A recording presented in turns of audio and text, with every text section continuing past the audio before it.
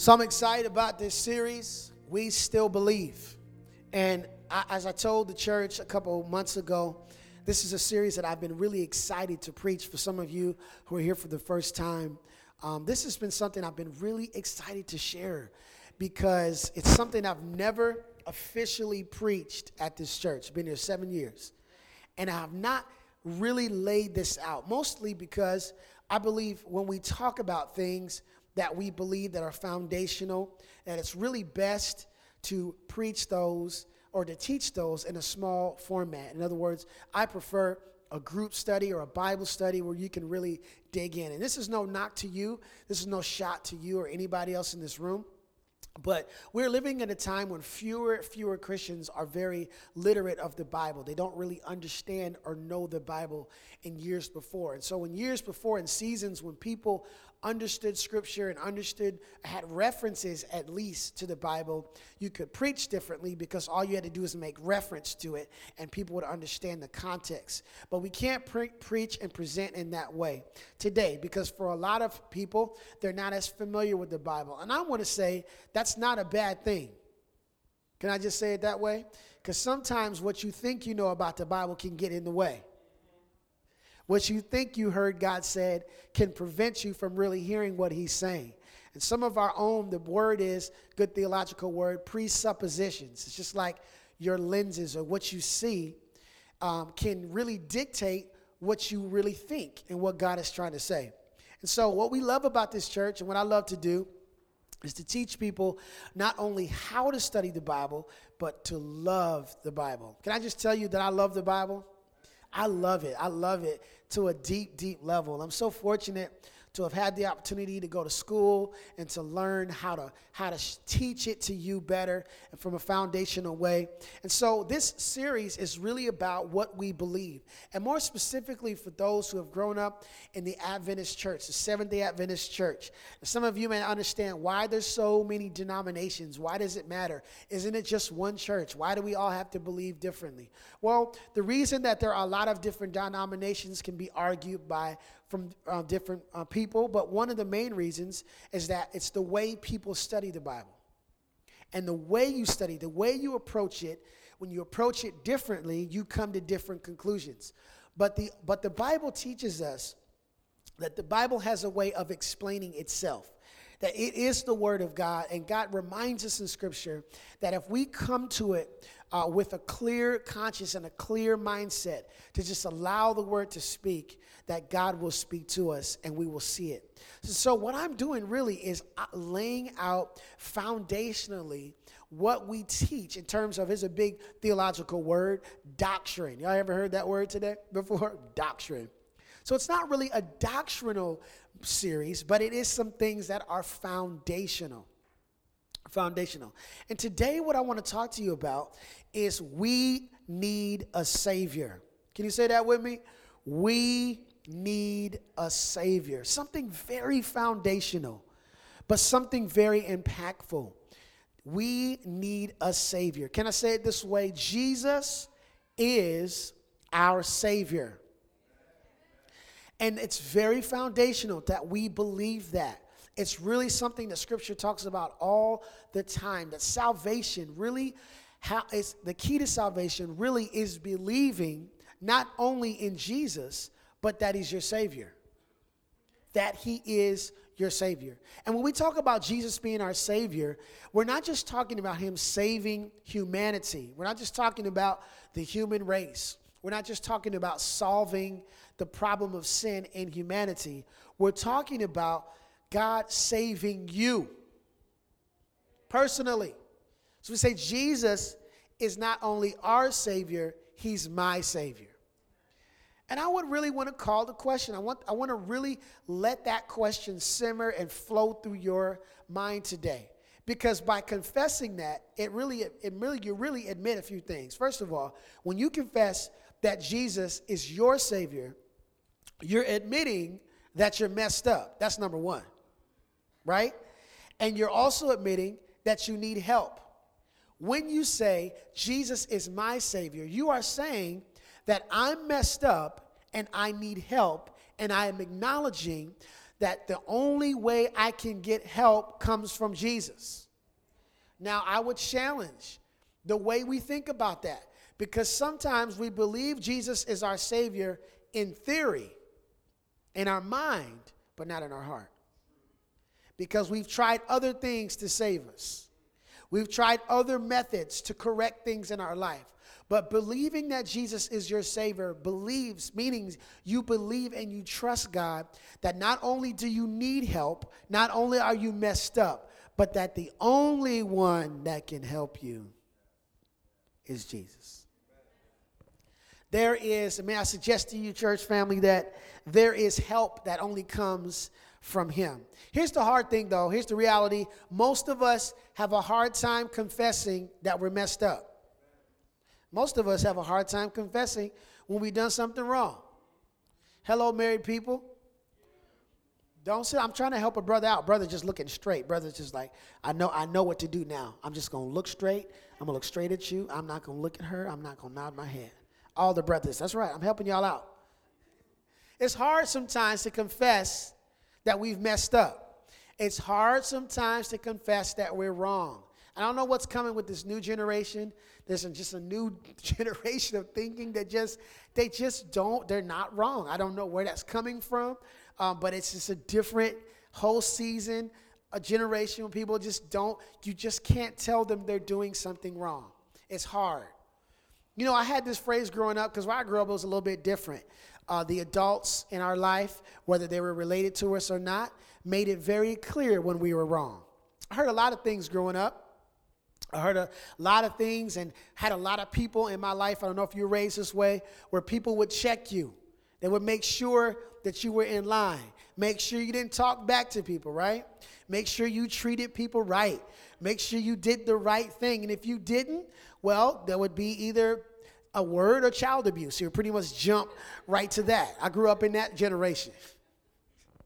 But one of the things I grew up hearing a lot, if I could just be honest, I didn't grow up in a perfect family, neither did you. Come on, just be honest with me. And, there was a lot of times some disagreements and some scuffles and some fights in our family, and very often in the neighborhood that I grew up. And one of the phrases that I heard a lot was, I wish you would. Now, let me break this down for some of you. I mean, I understand this urban vernacular that I am speaking of.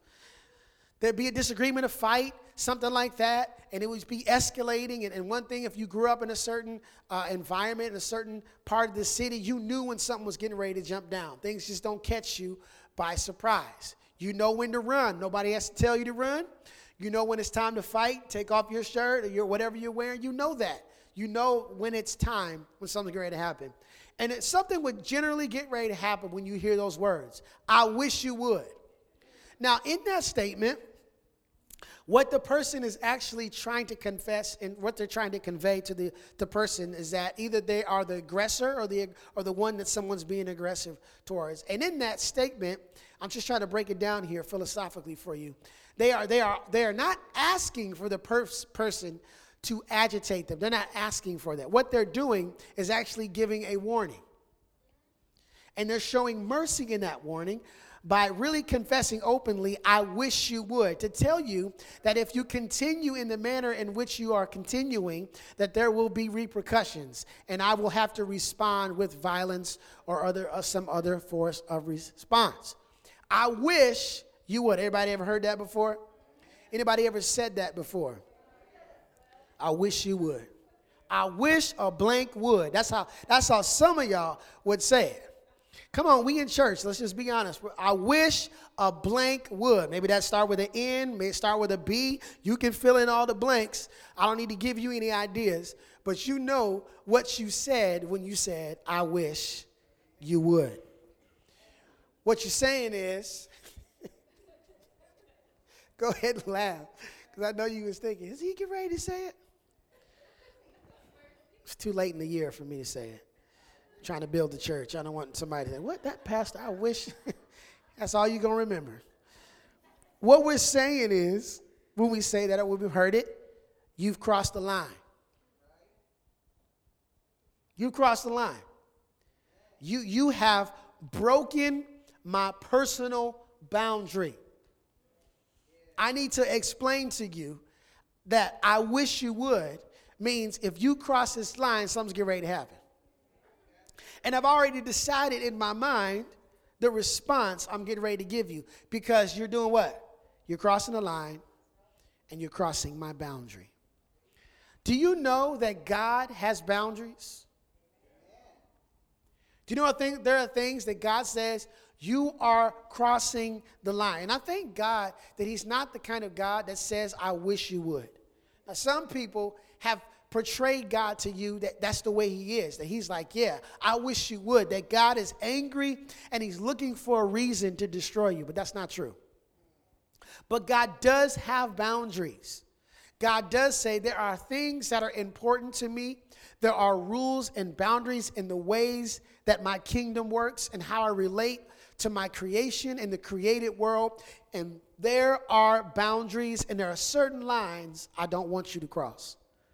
Not only do I not want you to cross my boundaries, I've established boundaries that I don't want you to cross to other people. A very simple and really a common biblical word for boundaries is law. Can somebody say law?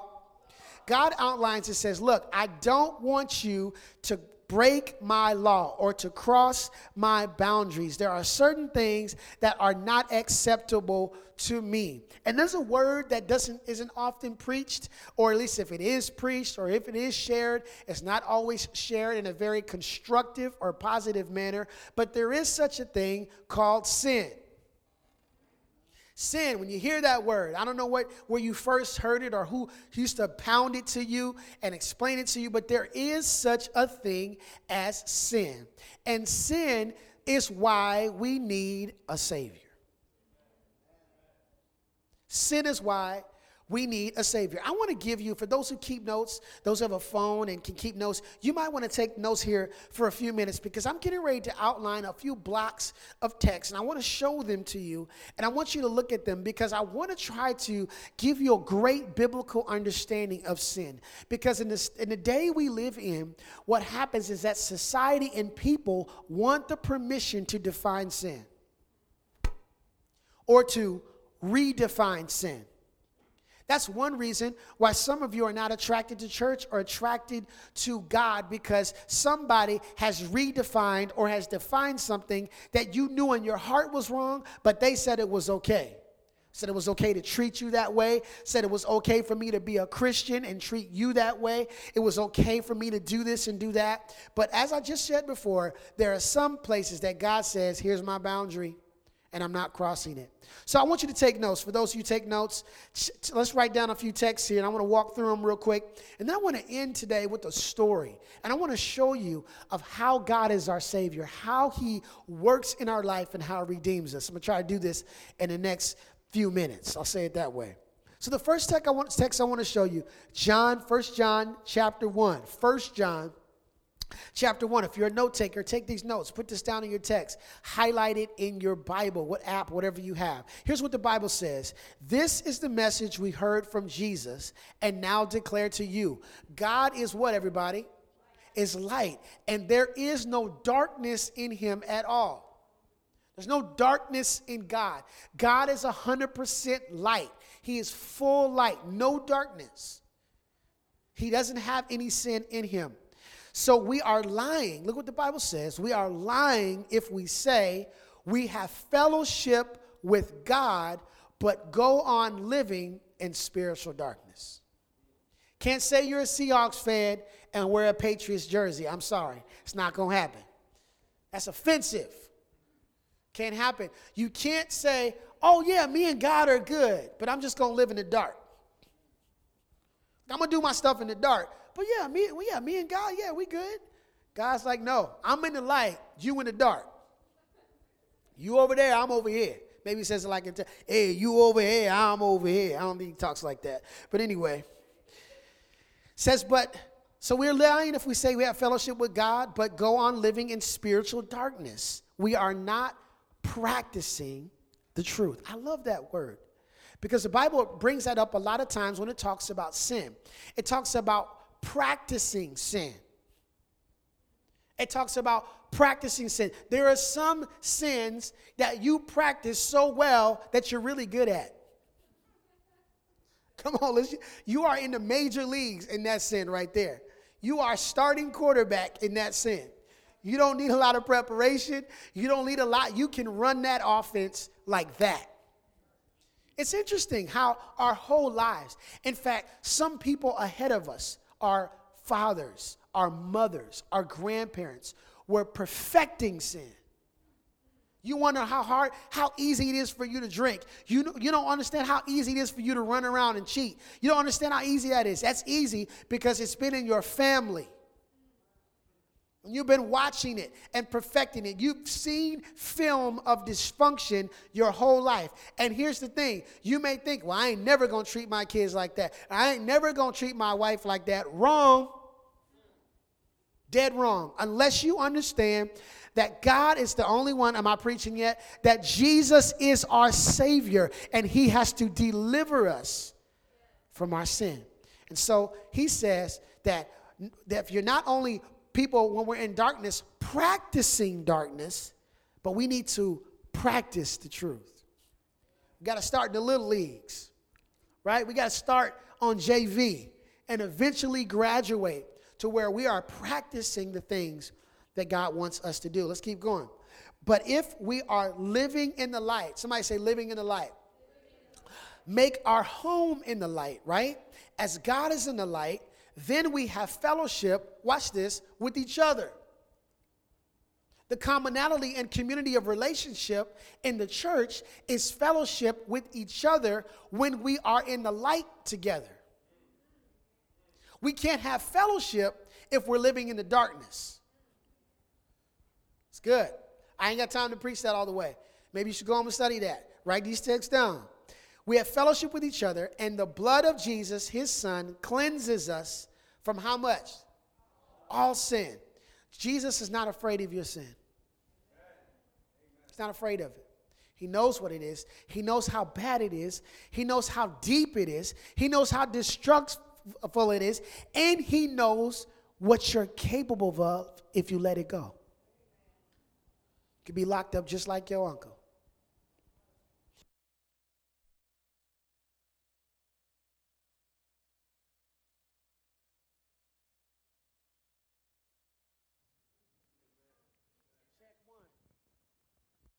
Okay, there we go. Need my mic. I'm good. It just ran out of batteries. Okay, where was I at? I lost my train of thought. All sin. Was that what I was talking about? Y'all supposed to be taking notes. I lost my train of thought. It's okay. God is good. I was talking about all sin, wasn't I? But I was trying to say something with that. I got distracted. That's right. Thank you. Somebody's listening. Go ahead and preach. You could. You know, that's what's interesting is that sometimes we don't realize what we're capable of. Like you don't understand the wrong conditions, or I should say the right conditions. Ain't no telling what you do. Are we telling the truth in here? So anyway, he can cleanse us from all of that because he understands the depth of our need. If we claim, here's where the Bible starts getting real. I better hurry up. If we claim we have no sin, we are only fooling ourselves and not living in the truth. Here's what it's saying. If we're saying that we don't cross any boundaries, who are we fooling? Fooling yourself. You're not fooling God. Watch this. You're not fooling anybody else around you. You're not fooling anybody. One of the best things I've heard a preacher say, there was a big game or something happening on church, and it was during church time, and somebody said, look, the preacher said, some of y'all need to just go home and watch the game. He said, just go home, because you're not here. Just go home and just watch. You're not fooling nobody. This was before you could pull it up on your phone. So just go home and just watch the game. God would rather you go home and just watch the game than sit up in here with the game on your mind. You're not fooling anybody, right? God says, you're not fooling me, you're fooling yourself. Here's what it says. But, I love that.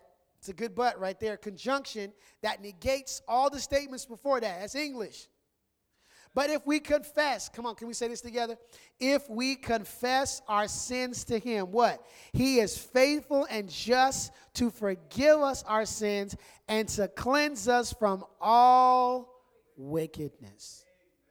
You know what confess means? To be real about it, to be honest. Look, to vocalize it, to say it. Those who are in love relationships, it's one thing to just say, I'm sorry. It's another thing to say, I'm sorry for this, that, this, and that. Because it means you understand the boundary that you crossed.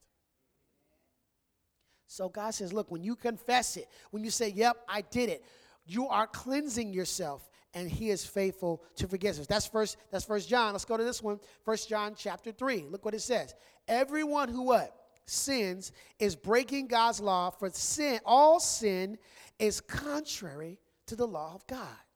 You know what he's saying? He's saying, look, I don't act that way. God's like, that's not my personality. I don't do that. You know what God is saying? Who does that? That's what God came up with that verse. Who does that? Because I don't do that. That's not my nature. And so what he tries to say is, look, you are sons and daughters of mine, so you need to act like you have my last name. When you're in public, you need to act like you got my last name. When you're around the table, when you're at your job, you need to act. You can't act a fool all week and then ask for Sabbath off. I ain't writing you no letter. Please don't ask me to do that, because I'm not doing it. I'm serious. I stopped doing it. Could you write a letter for me? Nope, I'm not doing it. Because I don't know what you do at your job. What he's saying is, it's contrary to the law. Look at this. And you know, look at this, this gets even better, that Jesus came to take away our sins. And there is no sin in him. Look what Jesus is saying. Jesus is like this. You got a time bomb in your hand that's going to blow up eventually. You may be really good at hiding this bomb, but eventually it's going to blow up. You're like, look, you know what? So you got something on around your neck. What is that? Oh, it's the new Apple Watch. It's like the big Apple chain now, you know. But it looks like it's got numbers on. It looks like it's going backwards. Yeah, I know. It's like it's got a timer on it. You sure that's not a bomb? No, man, it's just a new chain. You know, it's just a new thing. You ain't seen this? This is old school. It's like Flavor Flav, you know. It's the new thing, and you can hide it. You can paint. You can accessorize it. Put a little gold chain on it. But guess what? Eventually, what's it gonna do? It's gonna blow up. And you know what Jesus is like every day? He's like, "Can you give me that bomb?" And we're like, "What bomb?" He's like, "Okay, I'm talking about the thing that's around your neck that's getting ready to blow up. Can you give that to me, please?" That's what confessing your sin is. And Jesus is saying, I want to take away your sins. You're not like, okay, here's all of my sins, and here's a few things. I got this really big one, but you can't have it. You're like, no, don't take that. He's like, can I please have a bomb? It's going to kill you. Can you just give it to me? He says, I'm here to take away all your sins, because there's no sin in him. Anyone who continues to live in him will not sin. Now, that doesn't sound like that's true, but it's true. What he's saying is, when you're living in me, you won't purposely do it. Sometimes we will sin. We will sin because there are certain boundaries we don't realize we're crossing. But God will begin to remove what makes us have those sins and those temptations. But anyone who keeps on sinning does not know him or understand who he is. In other words, if God's like, give me that sin, we give it to him, and you're like, can I have it back? You know that sin you took earlier? Can I just borrow that real quick? Just 45 minutes. I get right back to you. It's like, you don't understand this. Like, I'm trying to remove it all from you. I'm trying to take it away. Look at Romans 6. Write this one down. Romans 6 and 16. Don't you realize that you become the slave of whatever you choose to obey? Come on, think about that. Whatever you choose to listen to. If you choose to listen to the comments on Instagram, if you choose to listen to whatever input or whatever somebody says about you, whether it's positive or negative, whether they're elected official or not, whether they say what you are and you believe it, that's what you become a slave to. The Bible's saying, look, when you say, I'm going to listen to you, you become a slave to it. Look what he says. You can be a slave to what? To sin, which leads to death. Or you can choose to obey God, which leads to righteous living. Can I go back to that word again? It's practice. God starts you out with something really small. Sometimes it's just like this. I need you to wake up earlier. I'm tired. I was up all night. God's like, I need you to just wake up 1/2 an hour earlier. I just want you to open your Bible. Just start with one verse. Can we do that? Can we start with that? Can we just start with something simple? And God begins to build it. And that's where righteousness comes from your obedience. Look at this. Romans 6:23. Write this one down. For the wages of sin is what?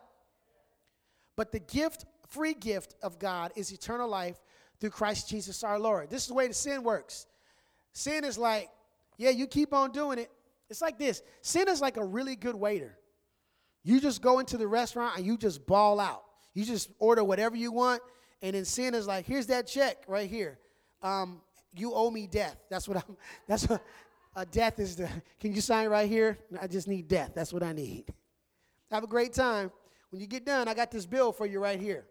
But the Bible says the free gift of God, right? He doesn't charge us. The free gift of God is eternal life through Jesus Christ our Lord. One more block of scriptures I want to give you. This is great. Romans 3, verses 20 through 26. I'm going to try to end this as soon as I can. For now, no one can ever be made right with God by doing what the law commands. Listen to this. You cannot depend on just doing the law to be made right with God. The law simply shows us how sinful we are. The law, the boundary says, yep, look at this. This is not what God wants. This is not God's idea. It's not what he expects of you. And it shows you, okay, I'm crossing the boundary. Okay, that's not what God wants me to do.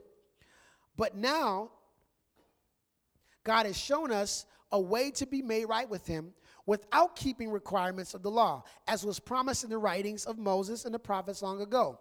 We are made right with God by placing our faith in who? In Jesus Christ. And this is true for everyone who does what? No matter who you are. Look at the difference here. Salvation comes when you believe, not when you know theologically or accept it in theory, not when you just understand it, but when you actually believe it and live by it. For everyone has sinned. I love this. Everybody? Anybody in here not sinned? No, everybody has sinned. We all fall short of God's glorious standards. Yet God, I love that. That's another conjunction. Yet God, in his grace, freely makes us right in his sight. He did this through Christ Jesus when he freed us from the penalty of our sins. For God presented Jesus as a sacrifice for sin. People are made right with God when they believe that Jesus sacrificed his life, shedding his blood. This sacrifice shows that God was being fair when he held back and did not punish those who sinned in times past. Can you see that? God held back. Because the other text we just read said that what's the wages of sin? What does sin require of us? Death. But in our place, Jesus died so that that price was not paid. In other words, right when death was getting ready to collect the check from us, Jesus walked by and said, I got this. I'm going to sign. And he put his signature at the bottom. He swiped his own credit card, which bankrupted heaven, and paid the price for us. This sacrifice shows that God was being fair. I read that in times past. For he was looking ahead, including them, what he would do in the present time. God did this to demonstrate his righteousness. For he himself is fair and just. He makes sinners right in his sight when they believe in Jesus. Jesus is our Savior. And confessing this means you admit that you messed up and that you need help. That's the foundation. It's complex. It's a very deep theological concept that's throughout Scripture, but it's something we got to start with. You got to believe that Jesus is your Savior, and therefore you believe that you need him. It all comes from believing in him. And not just believing him in your mind, but in your practice, in how you live, in submitting yourself before him, and living a life that says, you know what? I'm going to be honest about my issues. I'm going to be real about what I just did. And I'm going to give it to him daily and surrender and listen to his plan. So I'm running out of time, but I want to give you this before I leave. This is the process. I want you to see this in action. There's an Old Testament story of, you probably heard this phrase before, but there's an Old Testament story in Genesis 18. And it's the story of God bringing judgment to a city called Sodom and Gomorrah. What you need to understand is that Abraham, who really was called the father of God's nation, that God spoke to a man named Abraham in his old age and said, Abraham, I want you to leave where you are. I want you to travel to a place where I'm sending you. And the Bible says he did this by faith. God didn't tell him where to go, but he told him to leave. He was old. He was like 75 years old. He said, I want you to leave your hometown, and I want you to go to another place. As he told him to go, he brought some of his family with him, a family member by the name of Lot. As they were traveling and God was showing him to the place he wanted them to live, when they got to this clearing in this great land, him and Lot stood there, and Abraham could have chose the best place he wanted to live. He was like, I want to live here, you live there. But Abraham says, all right, Lot, nephew, you choose where you want to live. And Lot says, he sees this great plush land. He says, I want to live over there. Now, the problem was where he wanted to live was in a really difficult and wicked city called Sodom. And so Lot says, okay, cool. I'm going to go over to live by Sodom. He says, I'm just going to live right outside of Las Vegas. I'm not going to live in Vegas. I'm just going to live right outside of it. And so what happened was Lot gets caught up. Lot gets caught up a couple times. And Abraham actually goes save Lot from the army. Abraham's such a bad dude. He has his own personal army. He took his own army and rescued him. I mean, that's pretty deep. And so Lot is kind of getting into a lot of mess. Now, here's what I want to show you. That while Abraham one day was sitting under his tent, he's minding his own business, the Bible says that some men came to visit Abraham. And when they came to visit him, Abraham realized these weren't ordinary men. In fact, it was the Lord visiting him with his angels. Isn't that pretty interesting that God shows up? And when he shows up, Abraham realizes it. He goes and sets a feast. He gets everything together, and they're sitting and talking. Abraham is literally sitting down and talking to God. Here in the story, the Bible says, then the men got up from their meal, and they looked towards Sodom. Here's what the Bible says. As they left, Abraham went with them to send them on their way. So they came to visit Abraham. They have a good time together, and they get up, and they're going towards Sodom. Here's what the Lord says. Should I hide my plan from Abraham? The Lord asked. I love this. If I can give you a word, if you're taking notes, I want to give you this word. Say it after me. Initiation. This is part of the process. This is how Jesus saves us. First of all, there's initiation. He says, I've got a plan. And Lord says, I wonder if I should tell Abraham our plan. So God says, I'm going to tell Abraham my plan. I'm initiating something. I have a plan. Here's what he says. So the Lord told Abraham, I've heard a great outcry from Sodom and Gomorrah because their sin is so flagrant. He said, this city has gotten to the point where they're not just crossing boundaries with me, they're doing it on purpose. And they're getting to the point where they're tempting me. They're like, yeah, I'm going to cross this boundary. What you going to do about it? Said sin was out of control. It was flagrant. It's a flagrant foul. Y'all know the difference in basketball between a foul and a flagrant foul? Said you're doing it intentionally. So God says, I'm going, look at verse 2. I love this. Verse 21. I'm going down to see if their actions are as wicked as I have heard. If not, I want to know. Now, I know it sounds weird to think, how does the Lord not know what's happening there?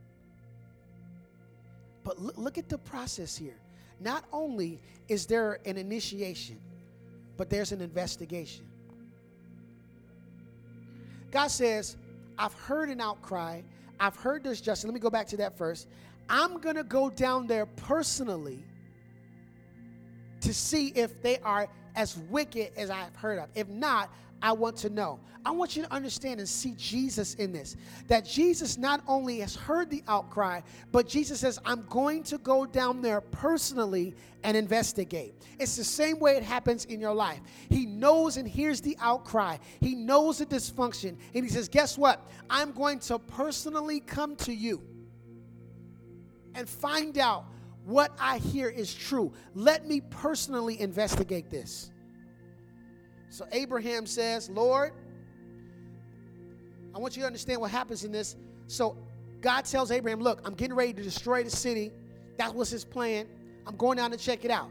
Now, Abraham realizes, wait a minute. He says, now listen, can I ask you something? Suppose there were like 50 people that were righteous in the city. Would you destroy the city? He begins to negotiate with him. God's like, okay, cool. If there's 50 people, I'll take it. Then he starts negotiating down. 45? All right, I'll take 45. What about 40?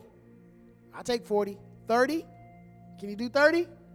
Finally, he gets all the way down to 10. That's what the Bible says. Abraham said, Lord, please don't be angry with me if you speak one more time. If I speak one more time, suppose there are only 10 found there. And the Lord replies, then I will not destroy it for the sake of 10.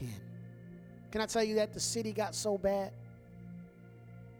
There was only 10 people there that were righteous. City was so corrupt, there was only 10 people. Here's why he went to 10. Because Abraham realized my family's in there. If you do the math, Lot's family totaled up to 10. And Abraham is saying, can you please not destroy the city because of the 10? Here's the big picture. I don't have a lot of time to explain this, but you got to understand that the city was depending on the righteousness of someone else. And the reason the city was going to be destroyed was not just because it was wicked, because there was a lack of the righteous. And can I tell you that we will be destroyed, and I pray that we're not, but we will only be destroyed because of the lack of righteousness that is accredited to us. That when we accept Jesus, it's all the righteousness that we need. And the righteousness of the city was dependent on 10 people. 10 people. So the angels go down, the Bible says. They go into the city. And look, I can't even read this because the kid's in here. You got to read this for yourself. How bad the city was. How bad it was. And look, it wasn't just the people. It was Lot. Lot was messed up. You got to read this for yourself. Lot's answer and solution was so jacked, it wasn't even right. Finally, the angel says, look, do you have any other relatives in this city? They asked. Get them out of this place. Your sons, your daughters, get them out, and anyone else, for we are about to destroy the city completely. The outcry against the place is so great, it has reached the Lord, and he has sent us to destroy it. Not only was there an initiation and investigation, there was an intercession by Abraham, and now there's an intervention. He's telling them, look, you better get everybody out of the city because I'm getting ready to destroy this thing. He tells Lot, you better get out of here. Our mind is made up. The city is corrupt. The nation is going down. We need to get you out of the city. So, look at this. When Lot still hesitated, he heard the angels just tell him, we're getting ready to destroy the city. Lot has been in the city so long, he's messed up. And the Bible says he's hesitating. Look what the Bible says. The angel seized his hand and the hands of his wife and his 2 daughters. He must have had a lot of hands. I don't know. But he grabbed everybody and rushed them outside of the city, for the Lord was merciful. Can I just tell you, Can I just tell you that when you need a Savior and you understand that God is rushing into your life, and there are times when you will hesitate, you will fight against God. You will say, no, I'm torn. I'm torn between staying here and going with you. I'm torn between my friends and making the right decision. I'm torn between my ex and my baby mama and my baby daddy and really doing this the right way. I'm torn between this life and that life. I don't know what to do. That thank God for the hand of God who begins to reach out to you and grab you by your hand and drag your dysfunctional behind out of the city. And here's the thing, it's not about just you. That your deliverance is key to your generation. Your deliverance is key to your family. God's trying to not just save you. He's trying to save everybody you know and get you out the city. Because if you can't tell by looking on the news, let me announce to you that God's getting ready to destroy the city. So he rushed them out. And they were safely outside. Look what the angel says. When the angel's order, run for your lives. Look what he says. Don't look back or stop anywhere in the valley. Escape to the mountains or you will be swept away. Look what he says. Don't look back. When you've been delivered, when Jesus is your Savior, you can't look back. You can't look back at your old life. You can't look back at what you used to be. You can't go back at old pictures and old places. You've got to make your decision. I'm getting out of the city and I'm going forward. I'm going to a place where God is calling me and I'm not going to look back. Because when you look back, you get caught up. When you look back, you get frozen. And some of you have not gotten to the place where God wants you to be simply because it's not because he's not powerful, it's because you're looking back. Jesus is saying, how long are you going to struggle with that? How long are you going to still be broke? How long are you going to not be able to pay your bills? How long are you going to see this dysfunction keep happening in your family? How long are you guys going to be going through this? Because I'm trying to deliver it from you. I'm trying to take it from you. But you keep going back to the city. And this is what I'm trying to tell you today. I know I'm running a little bit over than I usually want to, but I want you to get this in your spirit. That Jesus is your Savior. Listen. Not just the Savior of humanity, but your Savior. If you believe in him, you can be set free. And listen, the time is coming when the angel is getting ready to say it's finished. When God's getting ready to say, that's it. I've made up my mind. It's over. I'm coming back again. And when he makes that decision, he's coming for people who said, I believe in you. He's not coming for you just because you want him to. He's coming because you had relationship with him and you trusted him and you wanted what he wants for you. So we're going to sing a song. And then when we get done, actually I'm going to pray now. And we're going to sing a song. I want your eyes to be closed. Everybody's heads bowed, eyes closed, just for a second. I just want to pray for someone today. Because someone needs to understand today that Jesus is their Savior. You're in a whole bunch of mess. Your life is messed up. You're not only in Sodom and Gomorrah, you're in charge of Sodom and Gomorrah. You've been an elected official. You make it happen. And God is saying, look, I'm trying to deliver you. And here's the thing. You're not fooling anybody. You're definitely not fooling me. And I don't want that for you. I want you to be free. I want you to know today that we still believe in a Savior. We still believe in a Jesus that is powerful enough to rescue us from our sins. And I want to pray for somebody today as our eyes are closed and our heads are bowed, that some of you here today, you need the angel of the Lord to grab you by your hand. You're saying, God, I'm having a hard time. I'm hearing you say, get out of the city, but I feel like I'm wavering back and forth, and I just need you to grab my hand and deliver me. If that's you today, would you just put your hand up? Nobody's going to judge you. Nobody's, God bless you. I see you. That's you. God sees you right there. Amen. You can put your hands down. I just want to pray for you right now. And then when we get done praying, I want you to stand and I want you to sing this song as a declaration that you believe in God, that he's saving you from your sins. It's the way I want you to do it. Church, I want you to repeat after me. And I want those who raise your hand to repeat after me too. I want everybody to pray together. Say, dear Jesus, I need you to rescue me. Dear Jesus, I'm in trouble. Dear Jesus, I believe you're my Savior. Save me today. Deliver me from myself and make me right with you. In Jesus' precious name, I pray. I want you to know today that if you prayed that prayer with faith, that God has forgiven you, God